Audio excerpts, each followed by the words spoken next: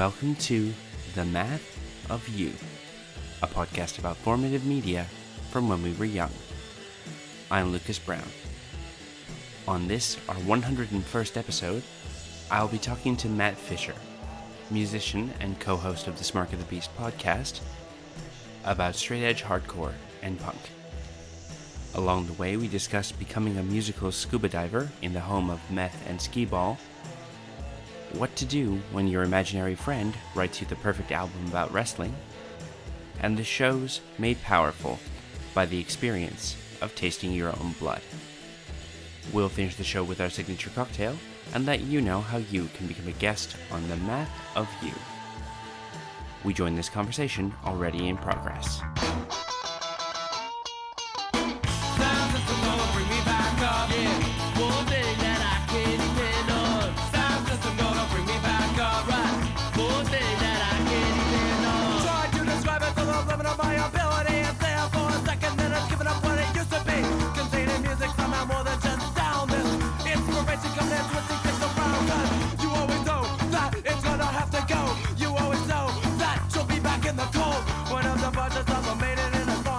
All right, Matt.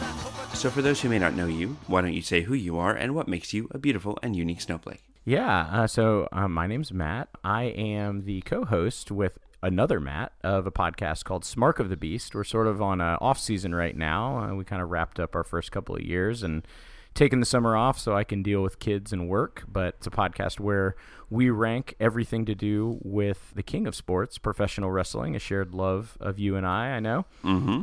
And I am a father of two. I am an erstwhile musician slash, I say musician because it sounds weird to say punk rocker, because that sounds very self-aggrandizing, but at the same time it feels wrong to say that I'm a musician because I can't really play my instruments much from years of being in punk bands. And I'm also the creative director at a church here in Richmond, Virginia, where me and my family live. Cool. I think that's pretty much it. It's funny because it's rare with a podcast that I have to go, that I like, as I've recommended lots of people to go and listen to Smark of the Beast, as it's a great kind of, because you are ranking everything in the King of Sports professional wrestling, it is not limited to any one particular era. Like, you'll find a lot of podcasts will be like, depending on a person who's making the podcast particular experience, it will either be lots of back in the day, it will be lots of Attitude Era, or it'll be lots of extremely current stuff.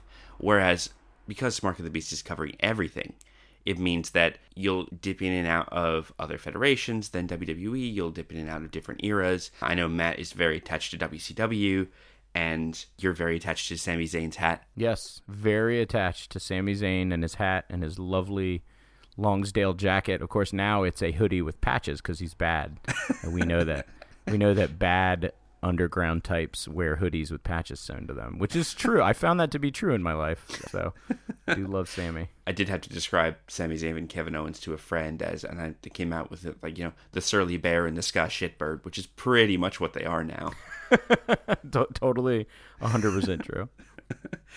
So yeah, I've recommended Smark of the Beast a lot, although I have had to, this is going to sound callous, I've had to warn people, it's like, just stick in past the punch you in the face opening theme, because it's a lot.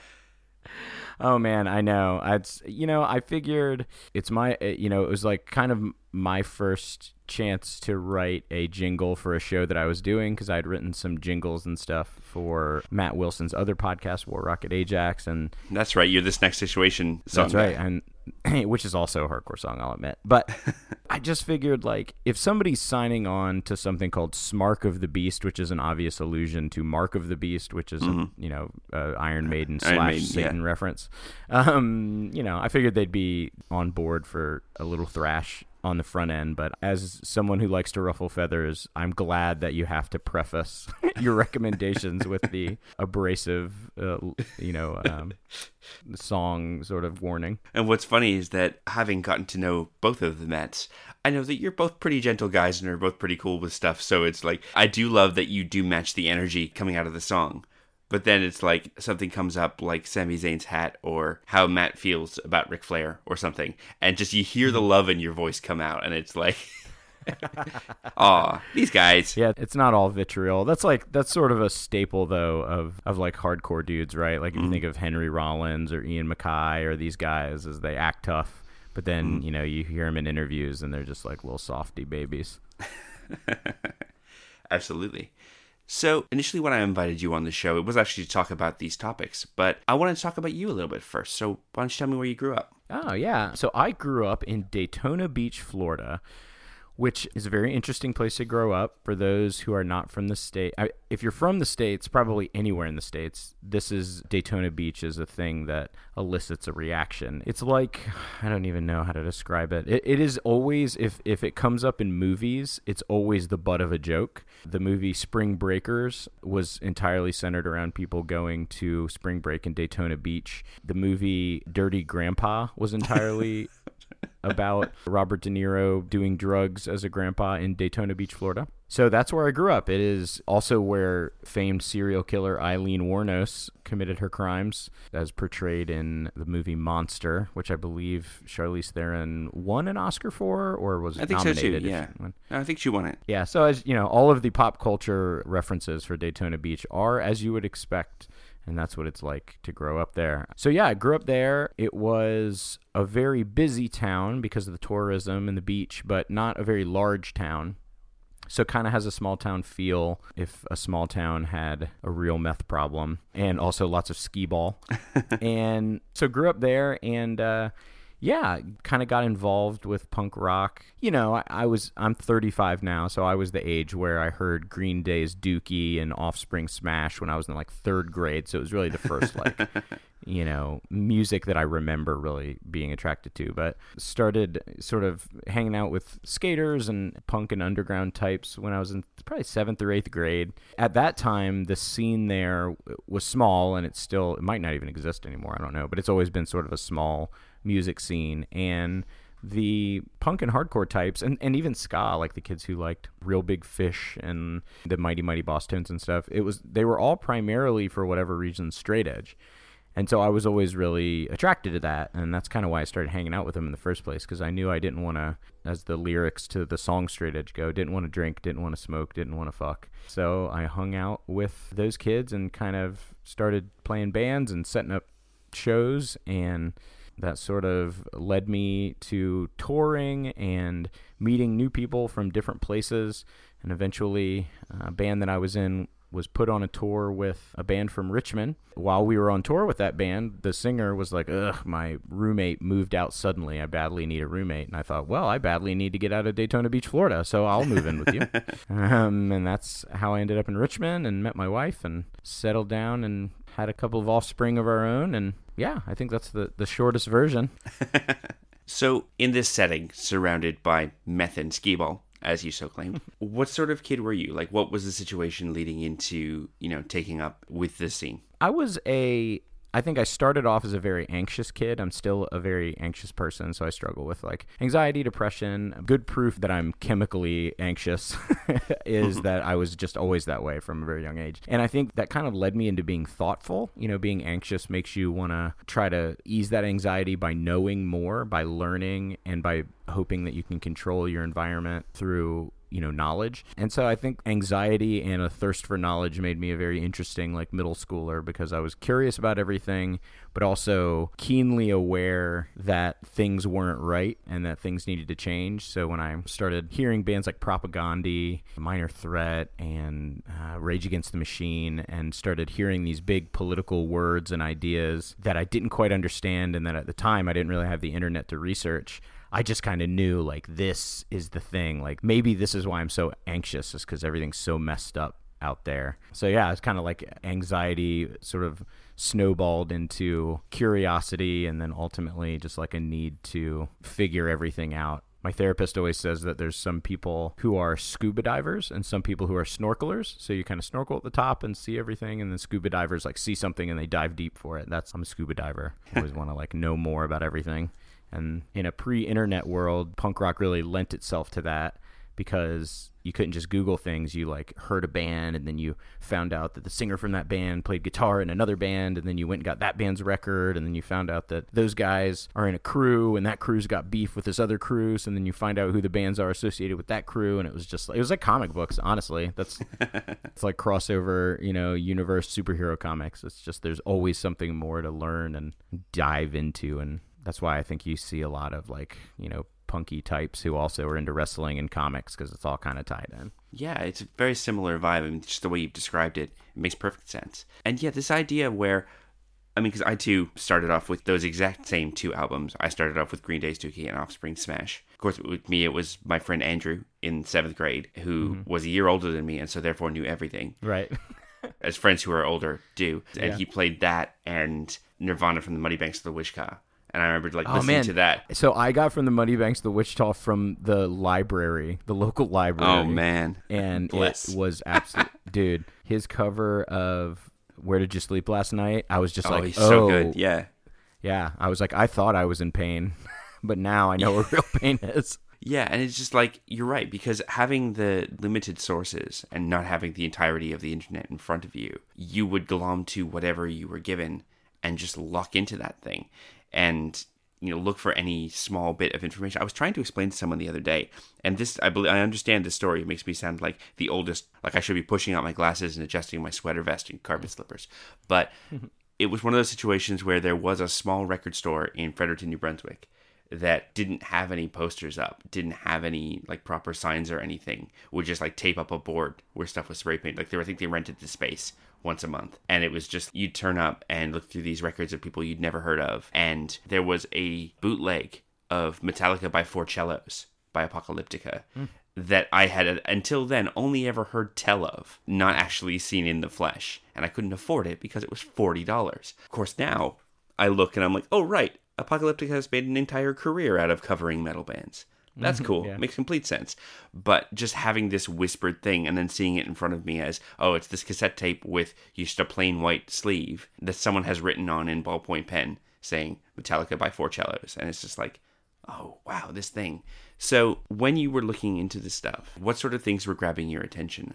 I know you were saying you were listening to, stuff like Minor Threat and Propagandhi, but what was it that was just getting its hooked into you? I think, it's funny. So most people who are into any sort of counterculture have this very, in a pre-internet age, have some version of the same story, right? It's like retelling it's like when you retell an origin story of Spider-Man or whoever, like a rewrite, it's always some version of the same. Like there was this shop and it was weird and different than the other shops, and I would just go in there and buy stuff, My version of that is there was a little record store called Off the Record in Ormond Beach, which was right next to Daytona Beach, and the guy who ran it was actually a girl that we went to school with's dad.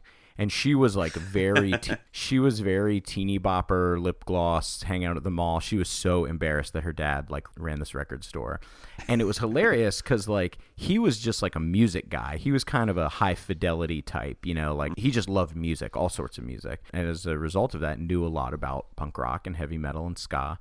And he was hilarious because he was this older dude, that was our classmate's dad with this thick Southern accent. So you'd go in and, you hear Green Day, right? So you go in, hey, Mike, do you have a copy of Dookie? Oh, yeah, man. I got a copy of Dookie. Hey, they're from Berkeley. You know who else is from Berkeley is Operation Ivy. You ever heard them? And it was just that all the time, forever. Every time you went in there, he was just oh, you like that? Oh, man, you should check out. And that was how we learned about everything. And so I think that it was definitely Dookie that I heard Welcome to Paradise, and the year that song came out, I was in 3rd grade, I think 3rd or 4th grade. We had just found out that my older brother, who's about 10 years older than I was addicted to heroin. So he went to rehab for heroin. And so Welcome to Paradise was just in my head, this is my brother. He leaves home. He's writing home to his mom. All these terrible things have happened.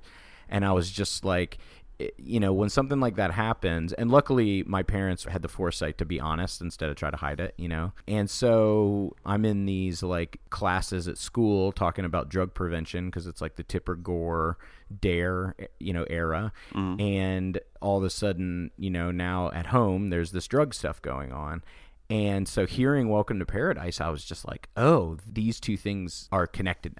Okay, this is the thing that connects all of these weird shattered pieces of, what I had perceived as a perfect, sort of American family. My parents were still married. My little sister and I got along. I did well in school. And then this thing happened with my older brother, and I heard that song at the same time. So it was just it was like, this is it. This is the thing. But, my parents didn't want me listening to records with fuck on it or whatever. So I kind of had to shelve it because I didn't have a way to sneak around it. I listened to whatever for a couple of years. And then when I got into middle school and we found this record store, and it was right next door to my friend's house, we would go spend the night at Sean Booth's house and walk over to the record store in the morning. And that was pretty much it for me. Again, started with Green Day. I think the next thing was probably Rancid, and then Rancid led to Operation Ivy. And then Operation Ivy was it for me. That was like, it's hardcore, it's ska, it's punk, and those are the three things that I still really like.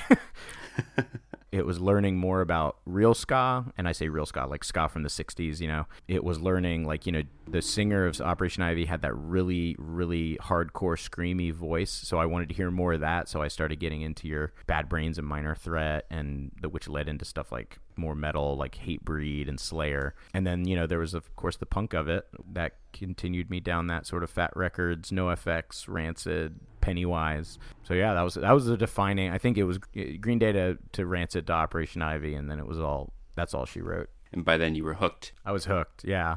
And again, because I'm naturally sort of a scuba diver, I'm not like, oh, this band is good, I'll listen to this band. I'm like, where did this band get this? I want to know more and more and more. And then all of a sudden I'm like reading about and looking for Trojan era ska records from 1968. And then reading about Jamaican immigration to England and how that affected the two-tone thing in the 70s. And just, I love it. It's nerdy. Like I said, no different than comics or wrestling. Oh, yeah, and it's something I've discussed in the show a lot, where it doesn't matter your topic, nerdy tendencies are just about everywhere. I mean, I talked about that with Nathaniel Hubbard, with Hub, from talking about, he was obsessed with basketball when he was a teenager, but he also loved, classic comics and things like that. So he's like, it's the same kind of thing, poring over stats and knowing a random person's batting average is the same as knowing when so-and-so debuted in what comic and what their powers were. I mean, it's the same part of your brain. It's just a different topic. Yeah, I can remember really realizing that in high school, because I'm sure high school is still very hard now. But I think, how old are you, Lucas? I'm 37. Yeah, so you and I think, were sort of part of the last generation of like Breakfast Club dynamic in high school, where like the jocks, the jocks sit here and the stoners sit here and the metalheads sit there. And I can just remember jock kids like making fun of me for whatever, like in comic books or like in punk rock or whatever. And I was just like, dude, this guy's batting average and like where he comes from and what his like stats were in college. Like, you're the nerd. Like, I'm never going to bump into Wolverine and geek out on him. He's not a real person. If you ever bump into this dude, you're going to become like a little fanboy. It's like, who's the nerd here? I was going to say, you say that, but now you could actually bump into the person who plays Wolverine if he happens to be in town. That's true. I would be pretty stoked to meet Hugh Jackman. I also like his musical numbers. There you go. The thing you learn about Hugh Jackman, he's extremely tall. Really? Yeah, he's a big dude. But yeah, you're from the land. You're currently in the land of Hugh Jackman, aren't you? Yes, I am. And what's funny is that because my partner, Kimiko, works in TV, she previously worked for Fremantle and now she's with another company. And so she works in the production. And what you find about a lot of these Australian actors who are big now is a lot of them started out on local shows like Neighbours or Home and Away or like soap opera stuff. Right. So yeah, someone will mention the Hemsworth and she'll be like, ugh, those goons.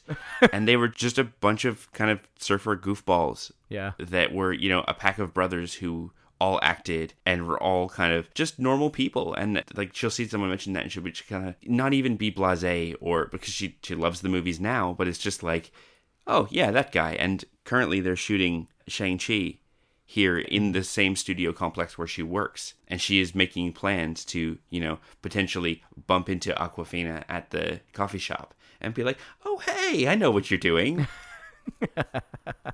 That's so funny. And it makes her sound cooler than she is, because they are complex plans with charts. So right.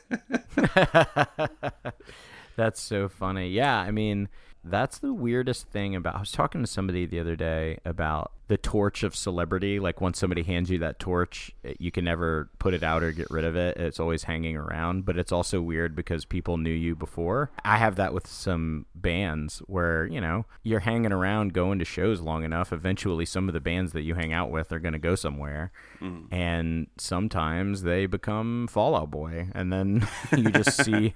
these dudes that you used to hang out with on TV all the time. But in your head, you're just like, weird. This is so weird. it's that guy? And then it's like, yeah. I mean, I remember, this is a very of its time story, but I remember like shelving magazines at a Borders in like 2009 or 2008 and finding an interview with Green Day and having them talk about, I think it was Woodstock 94, where it's like they were one of dozens of bands. Yeah. And because the album had hit just before the tour, the festival were suddenly like, oh, well, we're bumping up your spot. We're treating you different. And hey, do you want a limo to take you to the show? And they were, one, baffled, and two, terrified, because they were like, okay, well, these are all of our friends. If we show up in a limo acting like big shots, no one's going to want to hang out with us, or someone's going to kick our ass. Yeah, seriously. That's funny. Yeah, this idea of being aware of your spot, but also being acutely aware of your previous spot, you know? Yeah, and it makes me wonder, like, we've talked about a little bit about like growing up and learning about music in the age of before the internet, you know, or just before the internet. It makes me wonder, like, are people famous like that anymore? Like, I know there's still famous people. I wonder, like, if the age of you weren't famous and now you are, you know, the whole Kurt Cobain, like you were selling pot on the side of the road and then 4 weeks later you're the biggest thing in the whole world. I feel like that's not how it works anymore, from what I understand. Yeah, I think you're right. I mean, there definitely is like you had no scrutiny and now you have all the scrutiny side of things. But I almost feel like it's been sped up and heightened to the point where, you know, it's a quicker flare and then it's gone. Because I suppose the media cycle or even just like someone going viral, and unless you have the staying power to stay in the limelight, you turn up and you go away. I mean, I made a joke about that last week when I was recording an episode where we can make a reference to the egg that gets big when you put it in vinegar and maple syrup. And knowing that it is extremely topical for like this 2-week period. Right. And it will be gone. It'll be gone until 3 years from now when someone writes a listicle saying, hey, remember that craft project thing that everyone was obsessed with? Like the dress, you know, is it white or black or gold or blue? Yeah. Yeah, so this kind of idea of being very much in the limelight and everyone is talking about you and then having them move on. I mean, God forbid we reference an Eagles song on this podcast, but there's a reason that whole New Kid in Town song was a thing. Good point. It's a fucking depressing song, too. It so is. Ugh, I hate that song. I know one thing that for sure, because of, I don't know if it's because of the internet, but currently doesn't exist that used to exist, was the idea of selling out. That's just not a thing anymore. I remember that was a huge concern when I was coming up. And now it's like, that's just not it's just not a thing anymore, which I'm not complaining. I think it's fine. Yeah. But like, it's so weird that idea was so important for 20 years and now it's not important at all. Like there are hardcore bands that I can think of that released a new record and it sounds like Stone Temple Pilots, and people will be like, oh, this sucks, I don't like it, but nobody will be like, oh, they sold out, they changed their sound. Like, it's just not a thing that exists anymore. And honestly, it's one of those things where I honestly wonder if it ever existed, except for in the minds of the people who talked about it. You know, it was a construct for sure. Up there with this revered authenticity is this idea that it's the starving artist thing. It's, you know, if you're being successful with your music, you are therefore not doing it because you've got something inside of you. Instead, no, you're doing it because you're getting paid. Right. It's, even just saying that, like my shoulders went up a little bit and I kind of rejected it just a touch, you know? Yeah, 100%. I think the internet just makes it more like transparent. You know, if somebody accuses you of selling out, you can just reference your tweet from before you were famous and you're exactly the same person. You can literally prove you're exactly the same person that you were. Yeah, and I also think that it's a long-running joke where, you know, you start off and you write songs about the stuff you needed to write songs about. And then once you're successful, eventually you get to the point where you're writing a song about how hard it is to write a song. Or writing a song about touring as a band. Yeah. You know? That's a good point. Because you're writing your experience. And so your experience has changed, and so your music changed, which is perfectly logical, but seemed to be a difficult pill to swallow for some audiences. Yeah, that's very true. That's why you got to go narrative from Jump Street, like the Mountain Goats or something, like where it's just everything has simultaneously been intensely personal, but also, you know, like maybe a made-up story somewhere in between, so that you never run out of things to write about. Yeah, and do you listen to I Only Listen to the Mountain Goats, the podcast? I do. It's, one, extremely good, and B, extremely interesting, and God, John's lived a life, hasn't he? Boy, yeah, it makes me wonder if my lifelong commitment to straight edge hasn't totally ruined my ability to write anything. Maybe that's why I can't. I should if I'd have been a junkie for a couple of years, it would have really kick-started things. Yeah, because it's one of those situations. For a while, I was only tangential to the Mountain Goats. One of my best friends, Ginger, is a massive, massive fan. And they would always put me on to more stuff by the Mountain Goats. And I've actually had them on this show to talk about the Mountain Goats. And then I started listening to that podcast and I went, oh, I don't know anything about the Mountain Goats.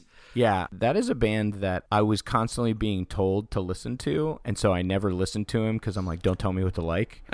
And then, I know that feeling. But also, people would tell me, oh, yeah, you'd love the Mountain Goats. You'd love the Mountain Goats. Nobody thought to just stop and say, hey, Matt, did you know there's a band that wrote like a real sad bastard record about being a pro wrestler? Because that's pretty much the center of my Venn diagram. Sad music, sad like indie rock music, and pro wrestling. Nobody thought to do that. If they had done that, I would have started listening sooner. But in the subsequent 2 years that I have started listening to the Mountain Goats, it's reached a real fever pitch for me of fandom. They are very good. And yeah, John Darnielle, it's funny when I describe him to people who don't know about them. It's particularly a joke with the people that I work with. They're like, is he your imaginary friend? It sounds like you made him up because it sounds like it's like, yeah, he's like really likes death metal, but he writes this really sad, like, you know, sort of Americana tunes, and he loves Dungeons and Dragons, but he's also like recently a pretty strong Christian. And people are just like, this is like your Matrix projection of yourself. This is not actually you. I'm like, no, it's a real person. And it's funny because, you know, we were talking about accusations of selling out and authenticity, and a lot of this, like you mentioned right at the start, a lot of the stuff that we've just been talking about can also apply to pro wrestling, right? Mm-hmm. To hear like someone with the same kind of grounding that you were talking about suddenly also point out, yeah, I've been watching pro wrestling since I was 6 years old, and it means an incredible lot to me, and I'm going to write a whole album about it. Right. It's something where, I mean, there's a meme going around where it's, you know, same hat. Two businessmen walk up to each other, they point to each other, and they go, same hat. And they shake hands. Right. Say, same hat. Yeah. And they walk off. Same hat. And it's like, yeah, man, same hat.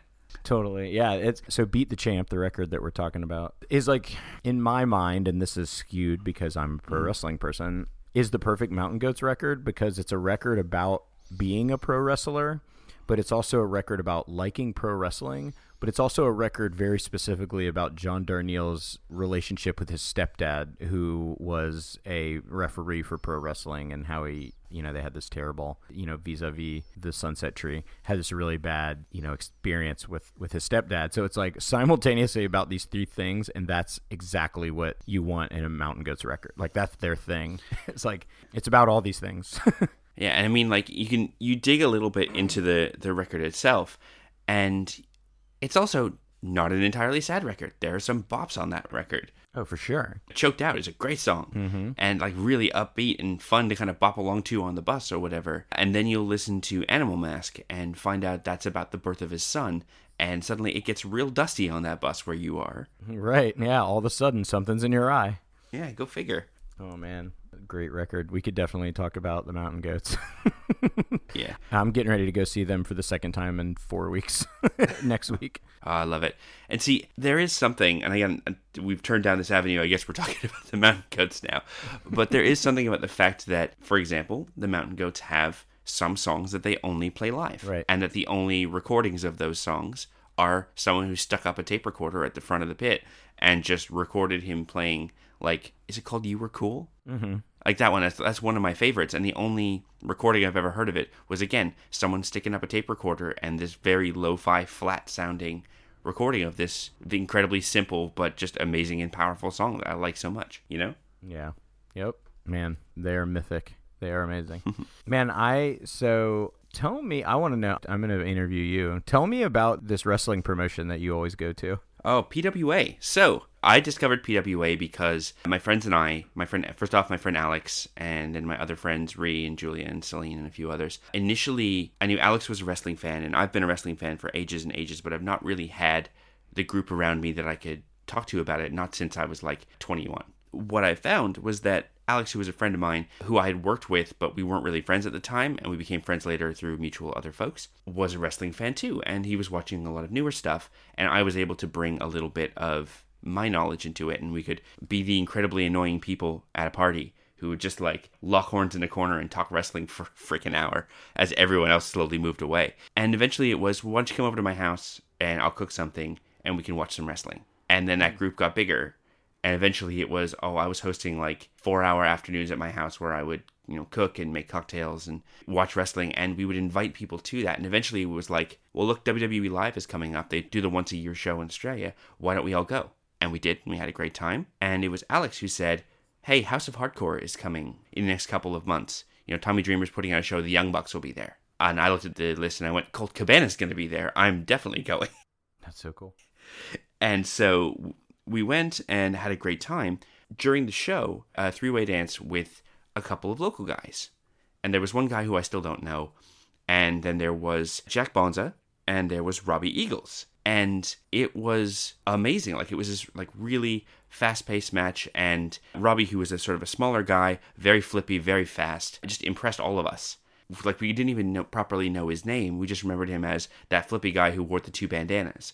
And on the way out, very smartly, people from PWA were handing out flyers as everyone came out of the House of Hardcore show. Says, oh, hey, in 2 months' time, Robbie Eagles, that guy you just saw, he's going to be taking on Will Ospreay. You should come down to the RSL and see it. Nice. That was enough to get us in the door. And once we were in the door, it was just all open for us because PWA is a great federation. I've been going to their shows regularly for more than 2 years now. And what I like about it is, you've been to local wrestling shows, the crowd can suck, right? Yeah, oh yeah. Well, PWA tends towards more folks like me. At least that's the way I think, towards me and my friends. They're a very inclusive crowd. There's a zero tolerance for any kind of sexism or homophobia or anything like that. People are regularly booted from the show for being jerks. Nice. It's that good Chikara vibe. Right. But also, they're not a Ring of Honor promotion where everything is serious wrestling. There's a ton of comedy. There's a ton of different types of matches. There are great women's matches. There's really, the level of wrestling is some of the best I've ever seen, to the point where I haven't gone to the WWE Live show for the past couple of years. It's just, and actually cycling this back to talking about punk stuff, there is a different vibe to being in a stadium in the first balcony and looking down on a show that you can just see, to being front row or fourth row to something that is happening right in front of you that can reach out and touch you, Oh yeah, 1,000%. So when I go down to visit my parents who still live in Florida, I always try to do like a mini NXT tour, because the thing that a lot of people don't realize is in Florida, it's like the holy land of wrestling. All the wrestlers live down there. NXT's in Orlando, and you can just go to like the local. I saw a full NXT show with Michael Cole and, I'm sorry, Michael Cole. He was not there, thankfully. Adam Cole. Bebe. So Adam Cole and Johnny Gargano and the whole shebang in like a high school basketball court. And I saw Insanity wrestle against Heavy Machinery in a Moose Lodge hall in St. Augustine. It's great. Like, indie shows, smaller shows are fantastic. I wish that in Virginia there was something like what you've got there, because it's all, it's either arena or bust around here, unfortunately. If there was a scene here where I could go see indie shows within 45 minutes, that would be my whole thing. That would be my new, that punk rock vibe of it, that like really, you're really getting sweated on. Like when dudes take it outside, it's like stage diving. Like you could easily get a leg to the face as they work the barrier. My friend Frances, her first PWA show, caught a chair to the face. Oh. And it's her like point of pride now. People still remember her from that show. And things, because Frances, you remember Frances because Frances has like bright turquoise glasses and like curly hair that sweeps over to the side and earrings of her own face. Mm-hmm. You can pick her out of a crowd. What happened is we were there, and Jonah Rock, who is starting in NXT this year, is going to be Bronson Reed in NXT, and he's this massive Samoan guy who is also an incredible wrestler, and they've given him a shark vest, which has made me very happy, like with a shark fin on the back and everything. That's awesome. But he was fighting Caveman Ugg, who is exactly what he sounds like. He is an unfrozen caveman wrestler. So good. At one point, Ugg hit Jonah with a chair, and it bounced off Jonah's head and flew into the first row, and I heard it, like Frances was sitting to my left, and I heard it ding off her head. Ding! And then go over. And I immediately turned, I'm like, are you okay? And she turned to me and her eyes were just like, yeah, I'm okay. That was fucking awesome. And because they are a good venue and a good crew, they immediately came over to her and had her checked out and made sure she was okay and gave her a free t-shirt for being a trooper. Man, is there that's so good. Is there anything better than that first, that story brought back very strong nostalgic feelings for me, because it's that first moment with anything that's intense and that's sort of DIY, where it's the first time you're at a hardcore show and somebody kicks you right in the face, and it's like, I can remember somebody kicked me I had to start work the next day at a Walden Books, so not Borders, but Walden, and somebody kicked me in the face at a hardcore show and left like a waffle shaped bruise on my face. And I had to explain that to my manager the next day, but it's just that feeling of like getting hit and then realizing that at this moment I'm about to make a life-changing decision. If I go, "Ugh, this sucks. Why did that person hit me?" and walk out, I'm going to be a totally different person than if my reaction is, "That was rad." And it's same thing. Like, she made a decision at that moment, and she is who she is today because she decided, no way, that was fucking awesome. Yeah, it's great. Watching, and I suppose this is kind of my whole thing, is having the joy of being the one to introduce someone to something great and watch them, like, because Frances especially is very much a gateway friend in that she will bring people from her work, people she knows from other things, and just be like, "You're coming to wrestling, it's going to be fun." And they're like, really? And she's like, "No, trust me, it's going to be fun." Watching, like, sometimes people cycle through and they don't come back. Others just, like, sit there with their eyes, like, super wide, being like, "I can't believe this is happening." Some have ironic detachment, and that's cool for them, but not really for me. But being able to be part of the group that brings someone to this thing and is part of encouraging them to do it, I mean, that's kind of my whole vibe with this show as well. I mean, part of it is, yeah, we all remember the same things, but part of it is also, well, if you don't, well, why don't I tell you about it and you can decide whether you want to keep going. And if you do, isn't that great? Now we get to do this thing together. So good. And actually, again, coming back to kind of punk stuff, like, there is, in some sectors of the scene, I guess, you get a bit of that kind of gatekeepy, "Oh, you can't sit with us, you're not authentic enough" kind of thing. But I mean, in the shows that I would go to, there was always, "Oh, hey man, I don't recognize you. You want to come and sit over with us?" Yeah. That kind of taking in of people, and that has always kind of struck a chord. It's the good kind of subculture stuff, Yeah, we had a little bit of gatekeepery stuff where I grew up, but it was mostly because skate and surf culture is a big deal when you live in a beach town. That culture can also sort of just be, we call them beach jocks. They're exactly the kind of toxic masculinity, homophobia, and misogyny that you get in the locker room, but they surf. But they tend to, because of surf videos having punk music, gravitate toward the sound of punk music. So they're only there because it sounds a certain way. So there was a little bit of gatekeepery, like, "Hey, what are you doing here?" When you first started. Unless you clearly, like, if you had a physical disability or you were, like, I don't know, overweight or something where it was clear that you weren't like a bro, or if you're a woman, like, you were going to get treated better. But if you were just sort of a normal, not normal, that's a terrible word. If you were just sort of like a baseline, dude that could be there for the wrong reasons, you definitely got side-eyed a little bit. But I think that was a little more like bouncery, like scene security than it was like, "Oh, you're not allowed to like this thing." I find that in small scenes, that's where it's always the best. Once you get into like bigger, older scenes that have been around since the 70s and 80s when punk started, like you get into a New York or Richmond can be that way a little bit. Chicago, where the scene is big and it's not going anywhere, people tend to be a little more like, I don't know, finicky about who hangs out. But yeah, man, if you're in an inclusive punk scene somewhere small, especially, it's the best feeling in the world of just like, if you found this show, you're probably cool. Like we're probably going to get along just by merit of the fact that you found out this was happening. Yeah, because then if you've got that, then what you get is someone else to talk about that thing you like. Right. Yeah. That's nothing but a net positive. Exactly.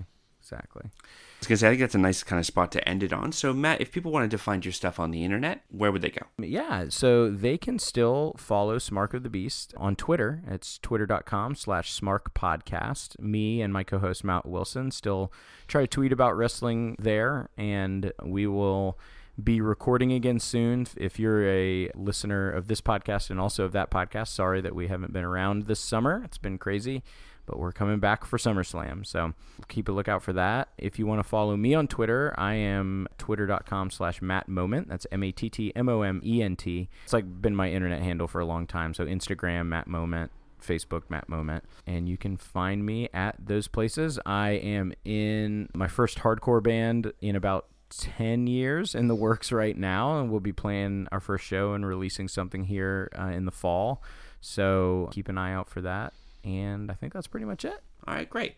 So thank you so much for coming on, Matt. This has been a blast, and I'm going to go and look up some more wrestling stuff, because this always happens. We talk about wrestling, and I just want to look up more wrestling stuff. This always happens. It's so good, so good. Well, thanks for having me on, Lucas. I really appreciate it, man. Like a dog, down on the cards, square in the spotlight, sweating real hard. All soaked in blood, like a newborn babe, sharp thing hidden in my hand, shaped like an astrolabe. Gonna stick you in the eye with a foreign object. Gonna poke you in the eye with a foreign object.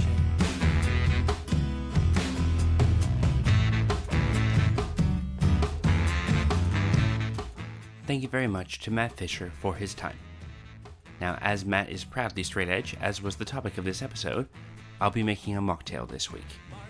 And so I present the foreign object. In a glass with a large chunk of ice, combine 3 ounces of ginger beer, 3 ounces of cranberry juice, and the juice of half a lime. Stir to combine, and garnish with a sprig of mint. Whip your head around a little. Get blood on the front row. Enjoy.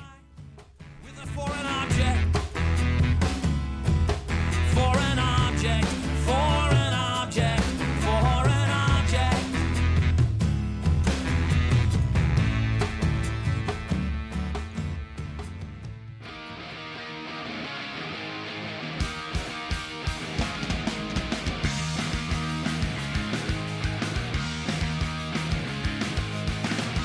Mother, can you hear me whining? It's been 3 whole weeks since that I have left your room. This sudden fear has left me trembling. 'Cause now it seems that I am out here on my own, and I'm feeling so alone.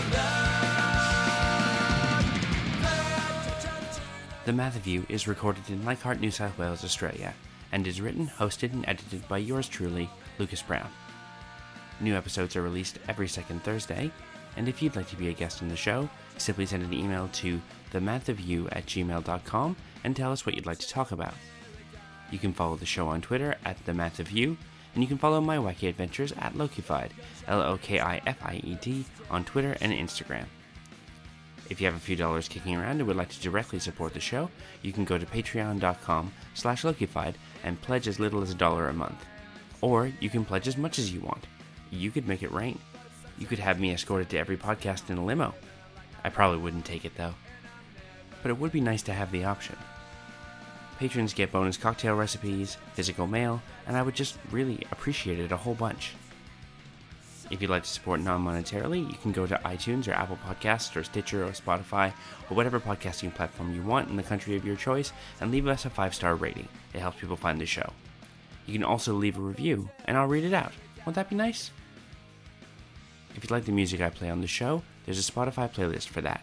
Go to bit.ly/themathofyou with capitals at the beginning of each word to find a Spotify playlist going all the way back to episode 1. I've checked, that's nearly a day of music, including this song.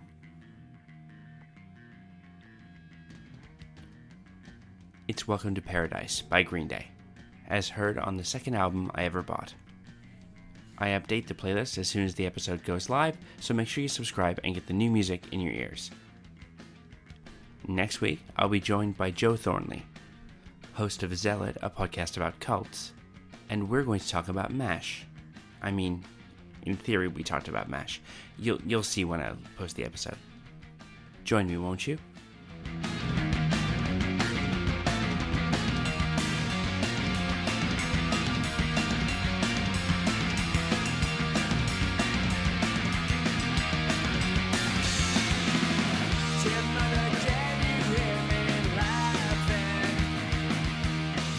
I'm being stared at by my kid's Bat Manga hat, which is sitting on the edge of the table. Aw, little hero. He's so cute. He's one of my favorite social media babies. Aw, thanks, man. Yeah, there's a lady at my work, because I've had to move desks a few times the last year or so. And, I continually replace the pictures that I put up.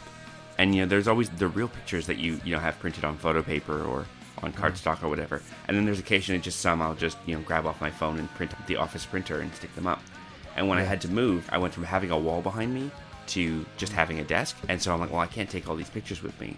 And so I just checked out the ones that were just on printer paper because they're not really nice or anything. As I was doing that, this lady in my office was like, do you mind if I have one of those? And I'm like, oh, that's fine. So I gave her one of him when he was about 6 months old and looked like a potato. And she put it up next to her monitor. She's just like, because she used to come over and talk to me about him. And she's like, oh, I like seeing his pictures and stuff. As people will come and like train at her desk and stuff and be like, is that your son? No, that's Lucas's son. I just like having him around. I mean, both of our kids are adorable, but our youngest, Clarabelle, she kind of has that vibe a little bit. Like everybody wants her to be their kid, grandkid, or niece. Yeah. Just because we always say she looks like a Hello Kitty character given life. She is like what like Japanese fashionistas in like the Harajuku district imagine little white girls look like. She's like a little doll. She has that same effect on people. Oh, that's a good one. Although at the moment here is adjusting because Kimiko's brother Kenji and his wife Kwan had a new baby about 2 months ago. She is baby Naomi, or baby Mimi as he calls her because he can't say it properly. We're watching to see if this has affected him, about the fact that you are not the tiniest and the cutest anymore. Your Nana has another baby to hold who's smaller than you, but so far he's taken it in stride and just thinks of her as like a sidekick. And so when she's over at the grandparents' house, we'll want to spend the whole time like laying down and like imitating her poses and being like, look, I'm a baby too. And I'm like, sure you are. You are more than twice her size, but no, I'm happy to do it. And also, yes, you cannot pick her up and squish her like you would a doll or anything. Promise. Yeah. I know you want to, but you can't. I have a niece that is younger than Clarabelle and very cute, but also a very large baby. So her and Clarabelle are 3 or 4 years apart, but the same size. Mm-hmm. So it's weird. So there's like a little competition, but she almost sees Lula May as like her equal, even though she is considerably younger because they're the same like height. Oh god, there was, I went flashing back to Kimiko's mother's group. There was one particular baby who was the same age as all of them, because that's how they paired them up at the hospital. And they just, pick people in your area who have also had a kid at the same time so that, you can have someone to talk to and hang out and go for coffee and stuff. And apparently the biggest baby was more than 1 kilogram heavier than any of the other kids, because he was like a 4 kilo baby. And so I said, so what's his name? And she said his name's Leslie. And I said, wouldn't they just name him Morley? She looked at me and she's like, you can never say that to them. And I'm like, I understand this. However, I did various times go, how's Morley doing? Forgetting that this was a name I had assigned to this child as opposed to this child's actual name. Oh man, yeah, same. We would hang out after our first one was born and I hadn't learned all of the nuances of what's appropriate. We would go hang out with a group of parents that we took birthing classes with, and I would just think it was funny that a baby would look, I don't know, just silly, or I would make things like, oh, it looks like an ogre. Oh, no. Not because they were ugly, but just because they were lumbering around. Yeah, little grumpy faces. And Jenny would be like, you can't say things. Yeah, exactly. Yeah, making a derp face and lumbering around. It's not my fault your kid looks like Winston Churchill. Come on. I had to learn to be much more sensitive. And also, as in any situation where you're meeting lots of people, I mean, you kind of remember people by traits. I remembered there were 2 couples, and one of them was, Florence and Billy Awful, from Glow. Mm-hmm. And it's because he was kind of a punk-looking guy, and he had tattoos down to the ends of his fingers, and that was how. And he was a really nice guy, and we had a great conversation. Yeah. But I didn't get his name, and it's now I've met him 6 times, and it would be too awkward to go, hey, what's your name? Yeah. Your wife's name is Florence, your kid's name is Harry. I've just been calling you Billy Awful. Is that all right? Then there's another, which I don't really have an excuse for, because I do know her name. But I know that his name is Scotty, and their kid's name is Patterson, and I've been calling her Veronica Mars, because she does, in fact, look like Kristen Bell. And wears a lot of jean jackets. And so I'm just like... That's funny. I'm never going to call you Veronica Mars, but in my head, You are Veronica Mars. how are Veronica Mars and Scotty doing? You know? That's so funny.